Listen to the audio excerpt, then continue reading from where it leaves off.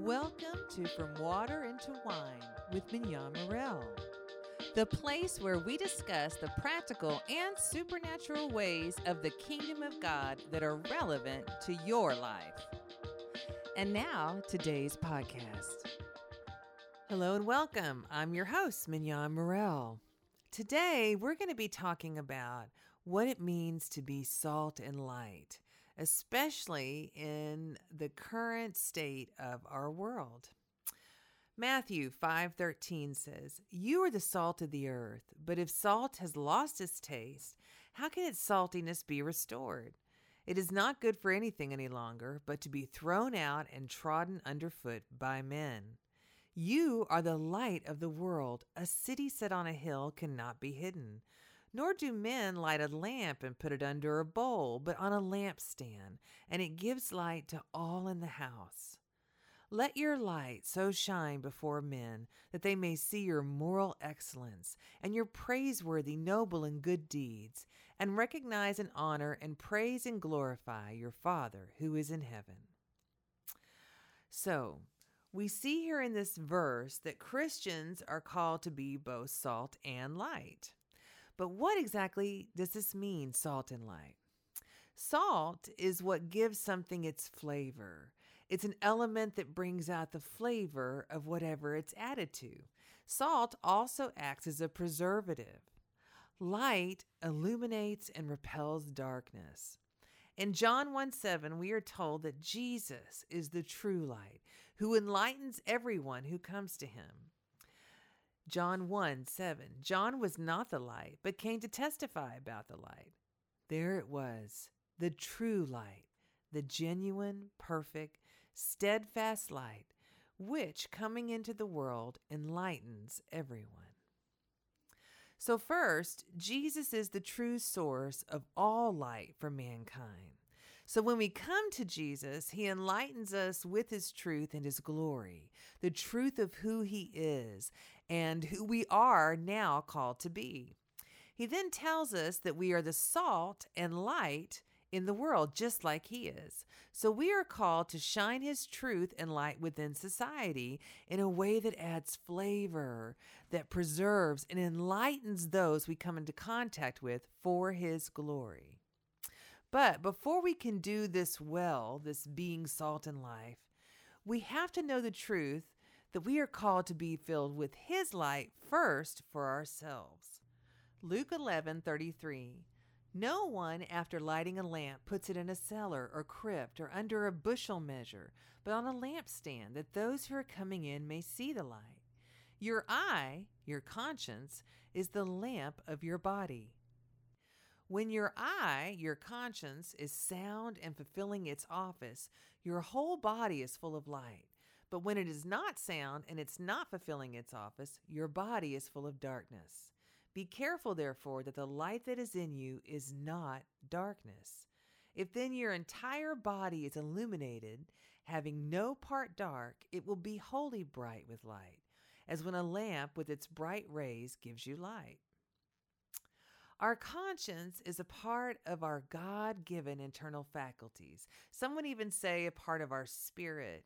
It is a critical inner awareness that bears witness to the norms and values we recognize when determining right or wrong.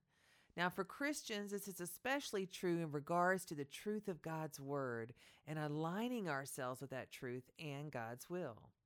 When our understanding of the truth is incorrect, our conscience is not sound. And as the verse I just read said, when our conscience is not sound, it doesn't fulfill its office. In other words, it doesn't accomplish its purpose for us in our life, and it brings darkness into the whole body. When this happens, we are not able to be salt and light. That is why Jesus warns us in this passage to be sure that we are not deluded and that the light within us is not actually darkness. Be careful, therefore, that the light that is in you is not darkness. If then your entire body is illuminated, having no part dark, it'll be wholly bright with light, as when a lamp with its bright rays gives you light.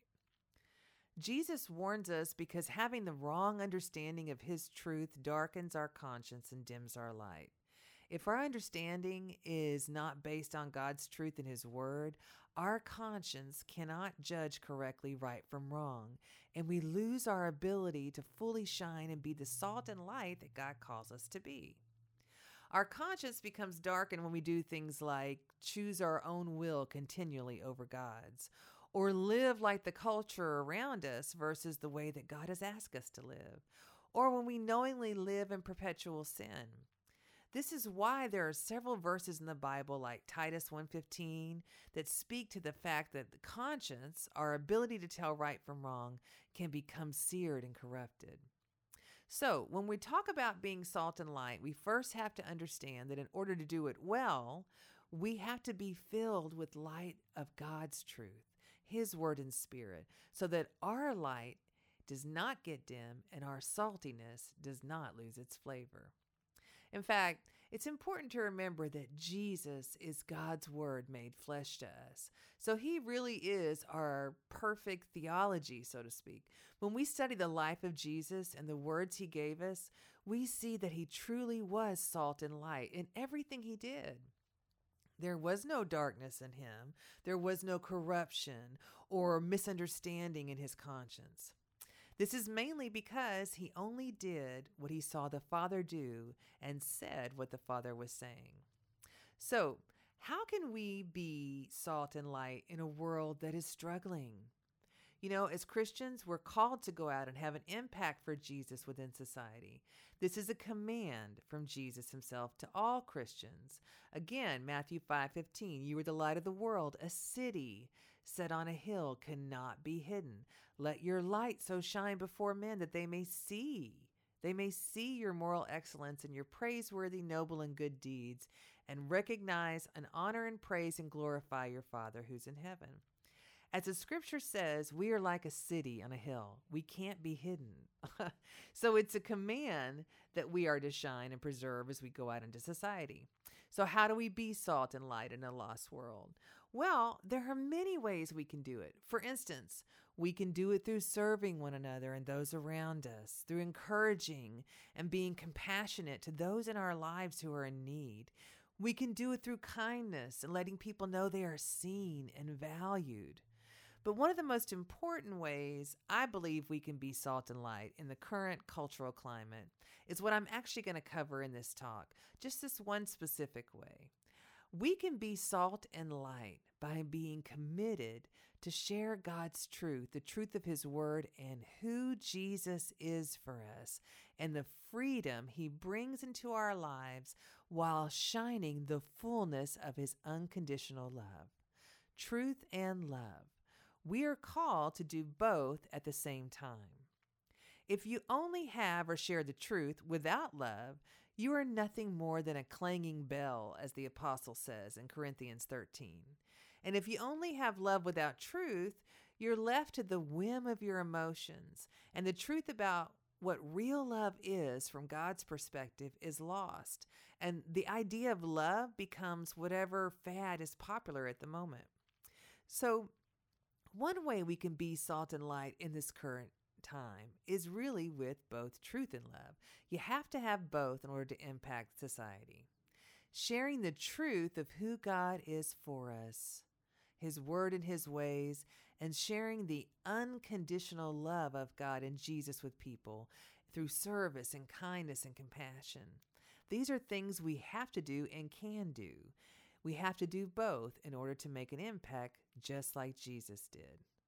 This is an area I think the church is really currently struggling in.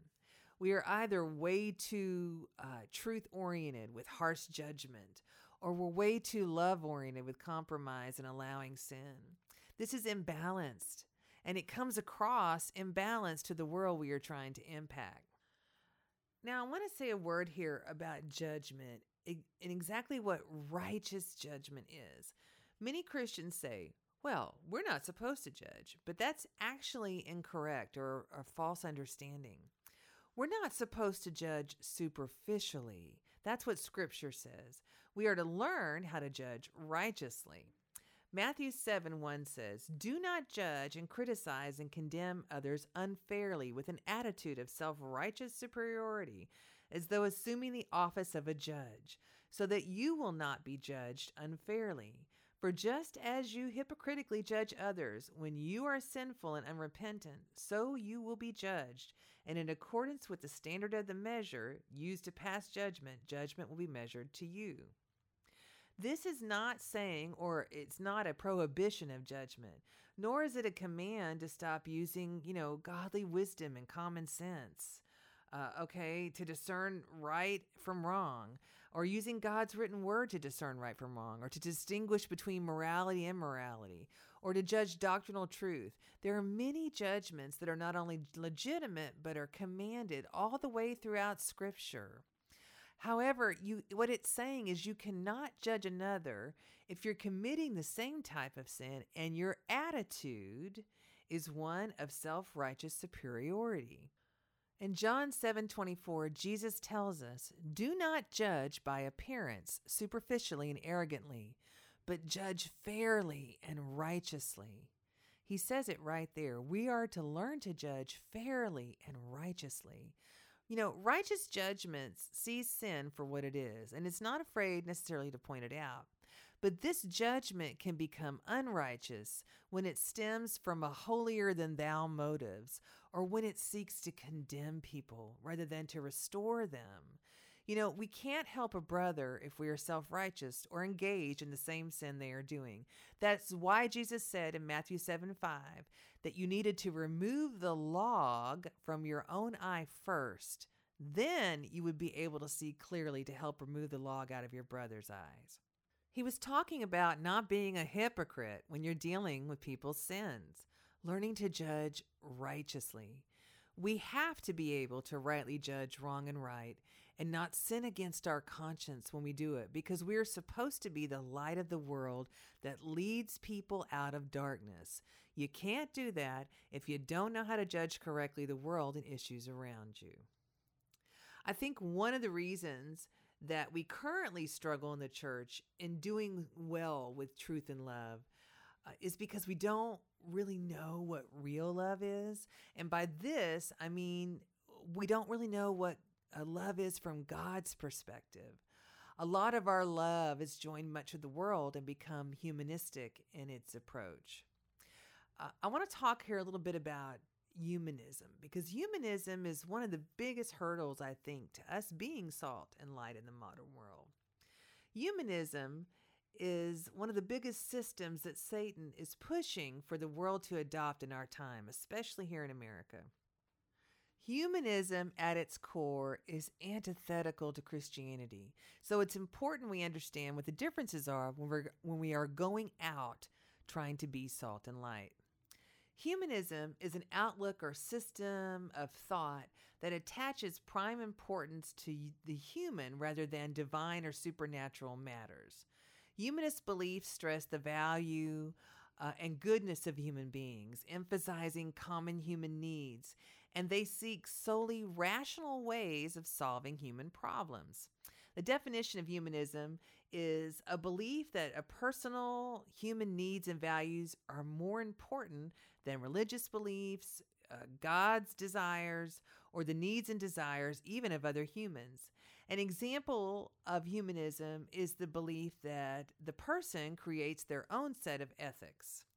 And the core elements of humanistic thought are, higher education, reason, individualism, and a strong belief in the universal human nature.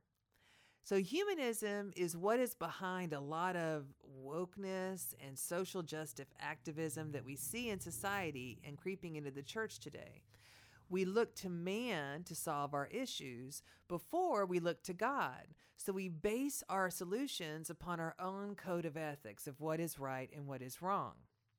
This right and wrong often changes and fluctuates as public opinion fluctuates.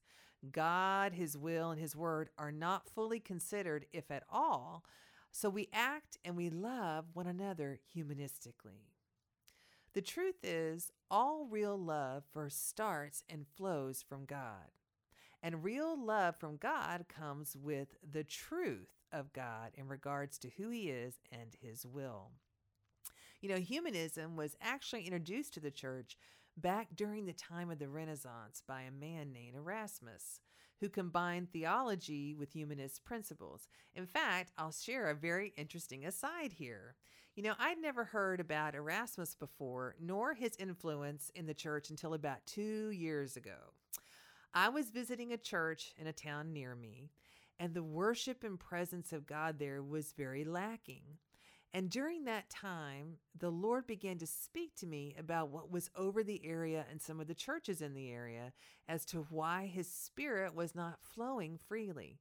Now, please understand, I'm talking about corporate anointing here. Christians carry the Holy Spirit anointing within them all the time, but there is a different type of anointing that can come when we're all together. So, just so you understand. Anyway, the Lord told me that the issue was humanism combined with their Christianity that was being fueled by a spirit of Erasmus. And he told me to go and do research on Erasmus and the influence of humanism in the church. Now, before the Lord had shared this, I'd never heard of this person, much less given thought to humanism, or even really considered exactly what it was. But when the Lord is specific and says, go and do research, you do it.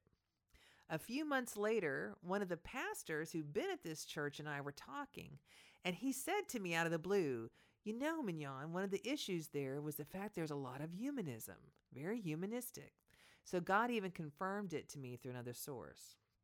Now, here in America, after the last few years of societal turmoil, it is much clearer to see the impact that humanism is having in the church as well as in society.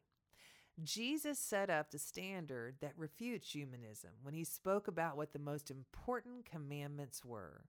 In Matthew 22, Jesus was asked which were the most important commandments in God's eyes.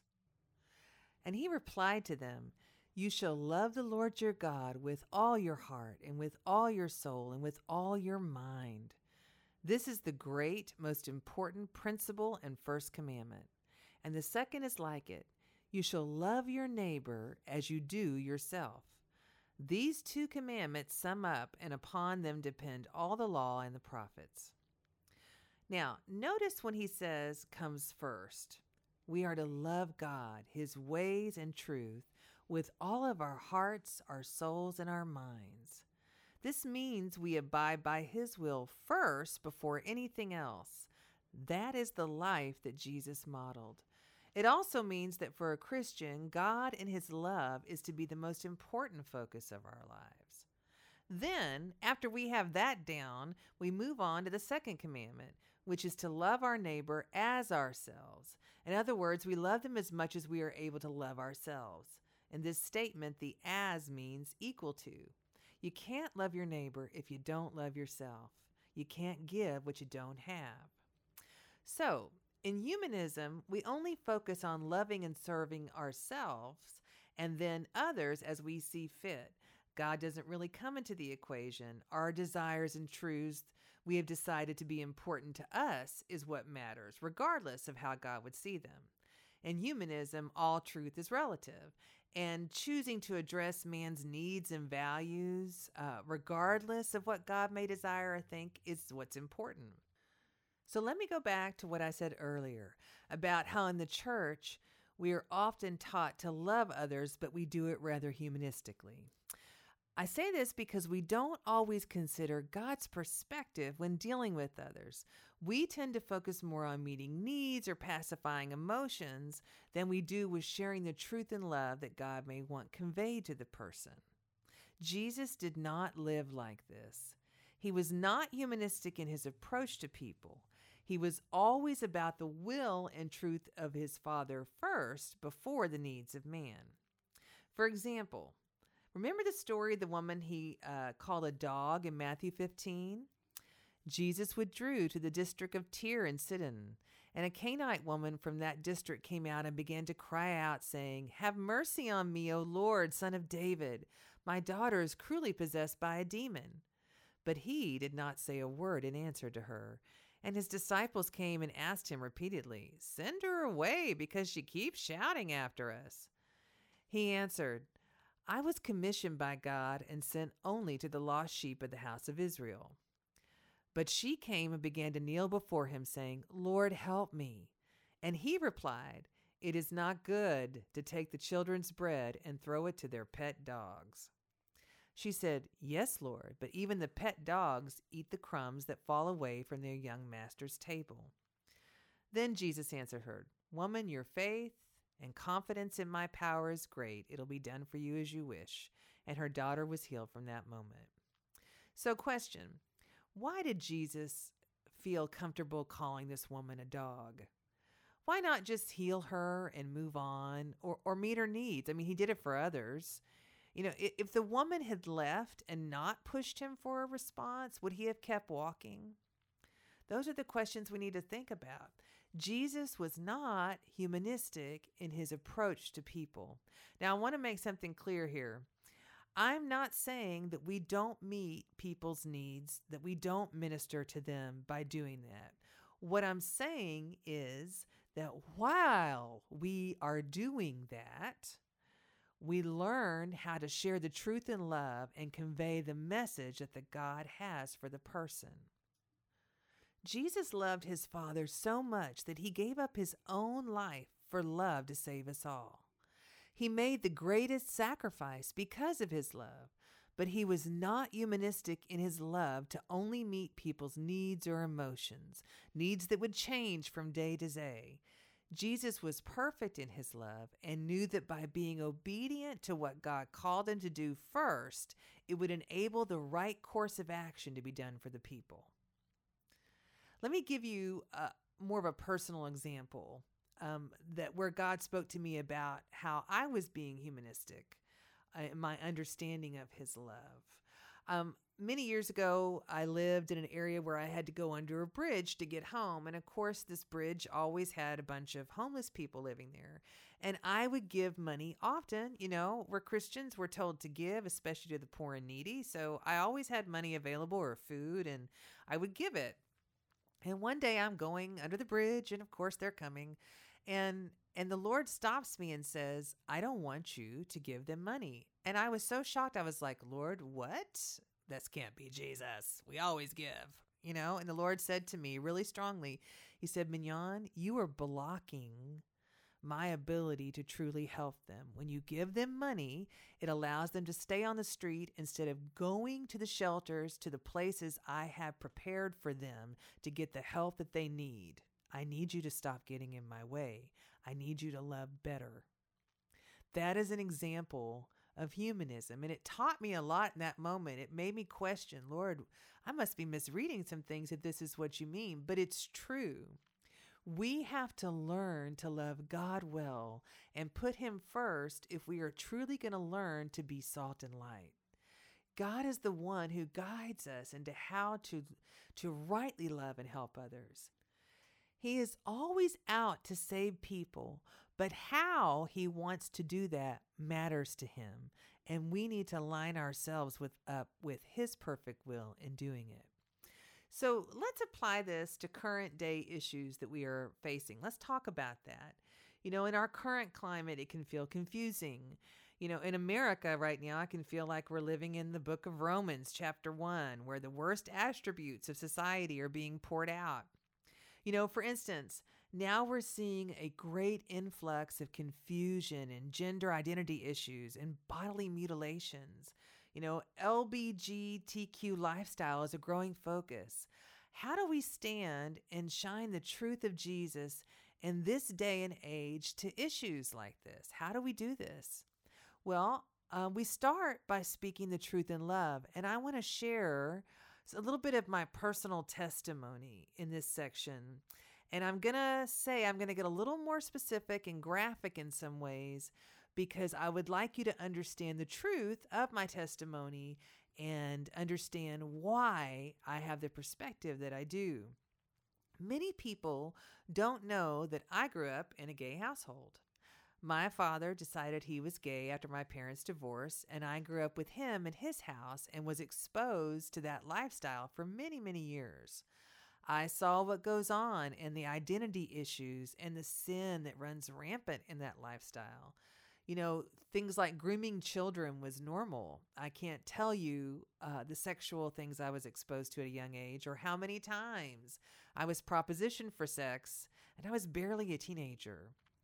Older men having sex with people as young as 16 years old was not uncommon, and pedophilia was considered somewhat normal because in that lifestyle, the worship of sex and your desire for your sexual needs to be met is a priority. And the younger men were prized and lusted after for their youth and their beauty. And younger girls were too, for the women. Everybody knew about it, and they did not think it was a negative thing. My straight sexual identity, which is what I was questioned constantly because there was a desire to bring others into that lifestyle by all the people I was around. I saw the violence, which is extremely high in the gay community, and the despair and the depression the individuals go through. I saw the pride and the sin that they have, and the hatred that can arise for the opposite sex. I saw the shame and the confusion that they carry, and the propensity to die young due to sexually transmitted disease, the loneliness they feel, so much torment, and so many other truly difficult, sick things that I won't go into that are not good for a person's mental state. Basically, I saw the deception of the enemy ruining people's lives. But I was not allowed to address it or deal with it. I had to be very pro-gay when I was growing up, when watching all of this destruction go on around me, because everyone I knew was gay, my core family was gay, and you were only accepted in that community if you were like them or you truly supported them. No other opinions were allowed. And I want to say something here because this is a big deal in America. There's a lot of confusion and division in the gay community. You know that trans really is, in its basic form, simply a person with a spirit of division. It divides them on the inside. That is why there is so much confusion. It is tormenting. During my growing up years, I also saw a lot of the spiritual and demonic behind a lot of this, but I didn't know how to deal with it or truly even what it was because we were not Christian. I didn't have the tools growing up to deal with all of that and how to deal with all the pain and suffering that I saw as part of that lifestyle when I was growing up. But when I became a Christian, I discovered that God actually did have the power to deal with all of that, to heal and remove all these things. And I learned the truth that He truly loves those people too much to leave them that way. And He wants to bring freedom to every part of their being. That to do less is leaving them in a state of torment.